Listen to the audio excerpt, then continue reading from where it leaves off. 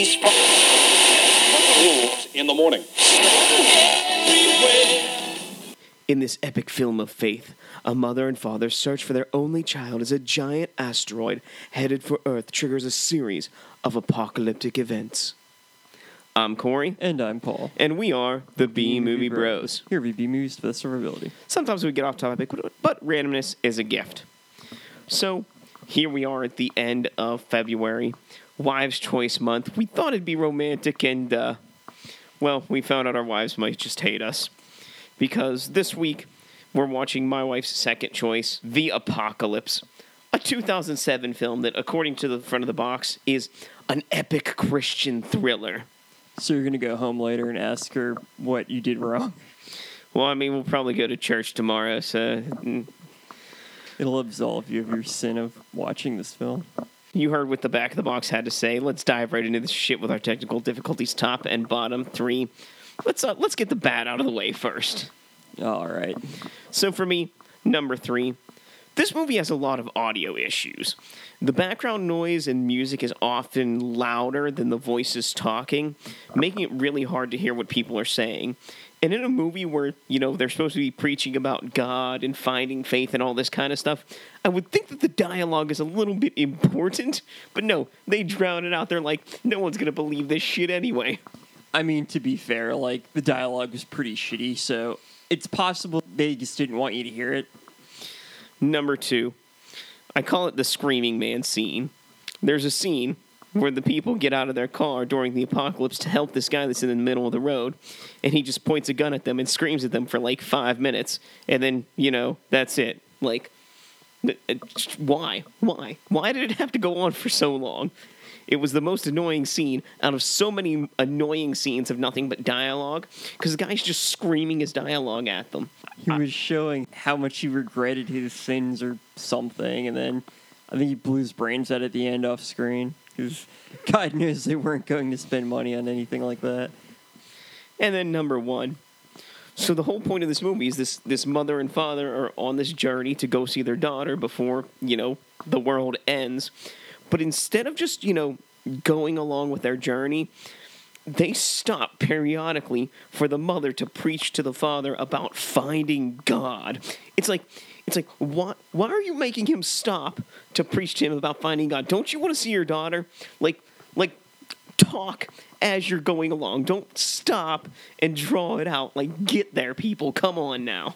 Even during the apocalypse, she was nagging him. What about you, Paul? All right, number 3, the dialogue and the acting in this film is just awful. It was so awkward and clunky that I had to constantly restrain myself from hitting the mute button. Number 2, the sound quality is just atrocious. The shitty background music and sound effects are just too loud and made it really hard to hear what anyone was saying half the time. I'm fairly certain the studio knew how shitty the dialogue was, so they decided to cover it up out of what little shame they actually had. And number 1, this movie's so fucking poorly paced that it's painful to sit through. You'll have one scene of some badly CGI'd natural disaster, followed by just never-ending dialogue about some stupid drama that no one cares about. It's a test of endurance to sit through this. All right, so I guess we could find some good things about this. Let's give our top 3. I'm going to dig really deep. So for me, this movie is only 94 minutes long, so it's, somewhere in the realm of 30 to 40 minutes less than Gigli was. Number 2, the CGI in this movie is laughably horrible. I mean, it's something like a 4-year-old draws with crayons and then goes, "Look what I made," and you're like, "It's a blue dot," and they're like, "No, it's a dog." It's like no, that's not what it is, guys. But that and the interaction between the actors, it's just everything in this movie is so bad that it's just laughable. Not necessarily funny, but laughable. It's like you're laughing at them and, definitely not with them. And then, number 1, throughout the course of the movie, the state of California gets systematically destroyed by more and larger disasters. And, it's always satisfying to see that coastal region just be wiped off the map. In fairness, the whole world was too, I think. But We only saw one small portion of the world. All right, number 3. All the terrible CGI in this movie is just amazingly bad. None of it looked the slightest bit realistic.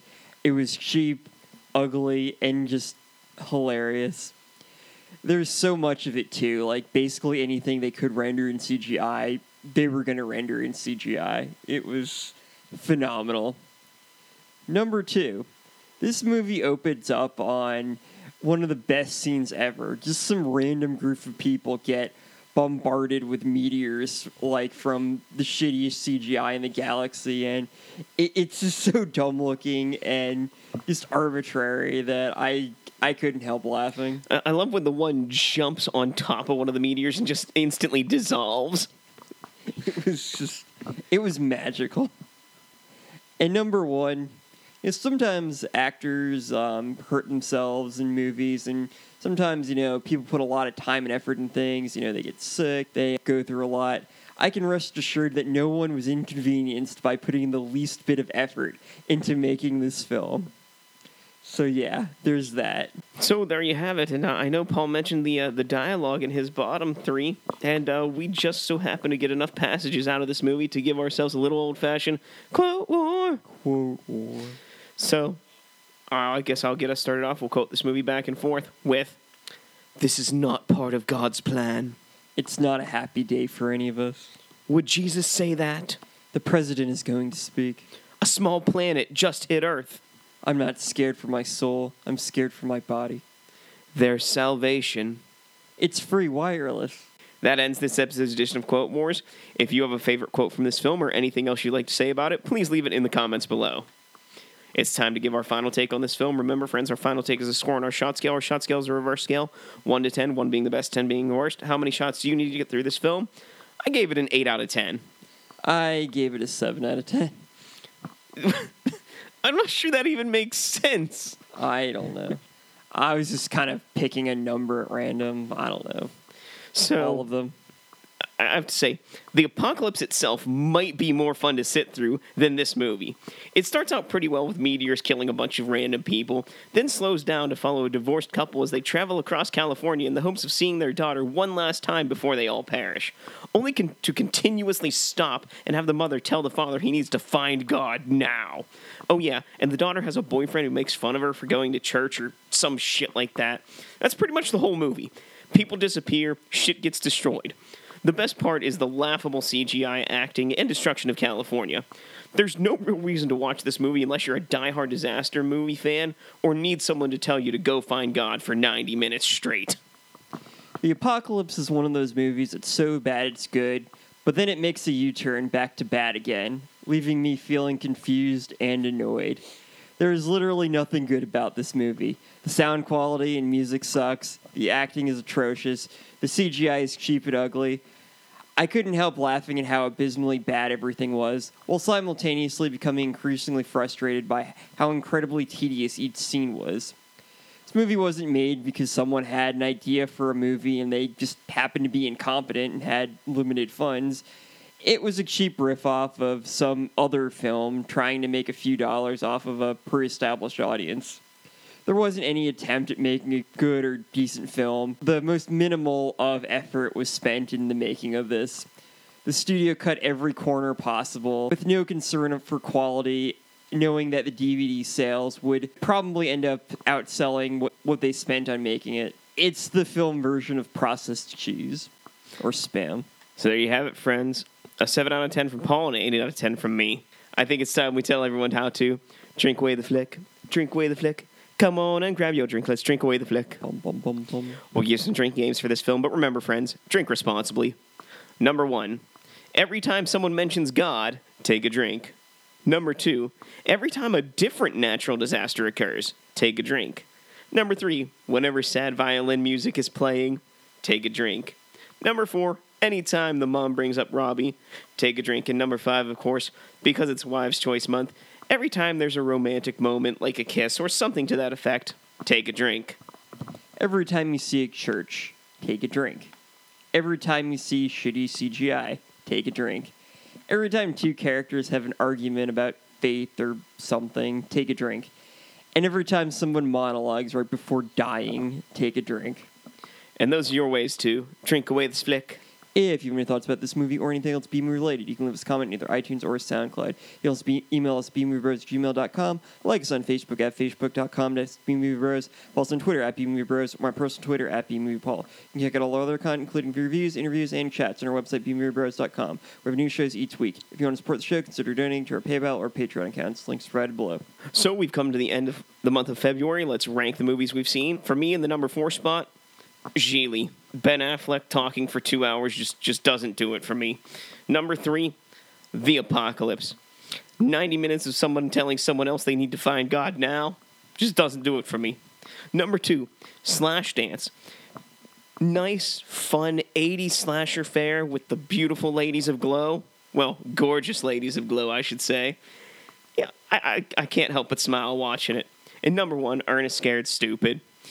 The nostalgia, the fun, Ernest, and those trolls and their makeup, just amazing. All right, number 4, Gigli. Yeah, that was not a fun experience. Number 3, The Apocalypse. Also not fun, but at least it wasn't Gigli. Number 2, Slashdance. I mean, it was the 80s. And number 1, Ernest Scared Stupid. Because it wasn't any of the other 3. So, I mean, that concludes February for us.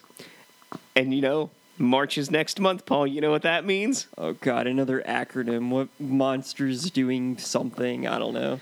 Oh, no. This time, men are rigid, chiseled Herculeans. It's all about barbarians and the manliest of men. And we're starting out with the 1983 film Conquest. Oh, boy. So until next time, friends, be brave, be alive, and be back for more. Get on my knees.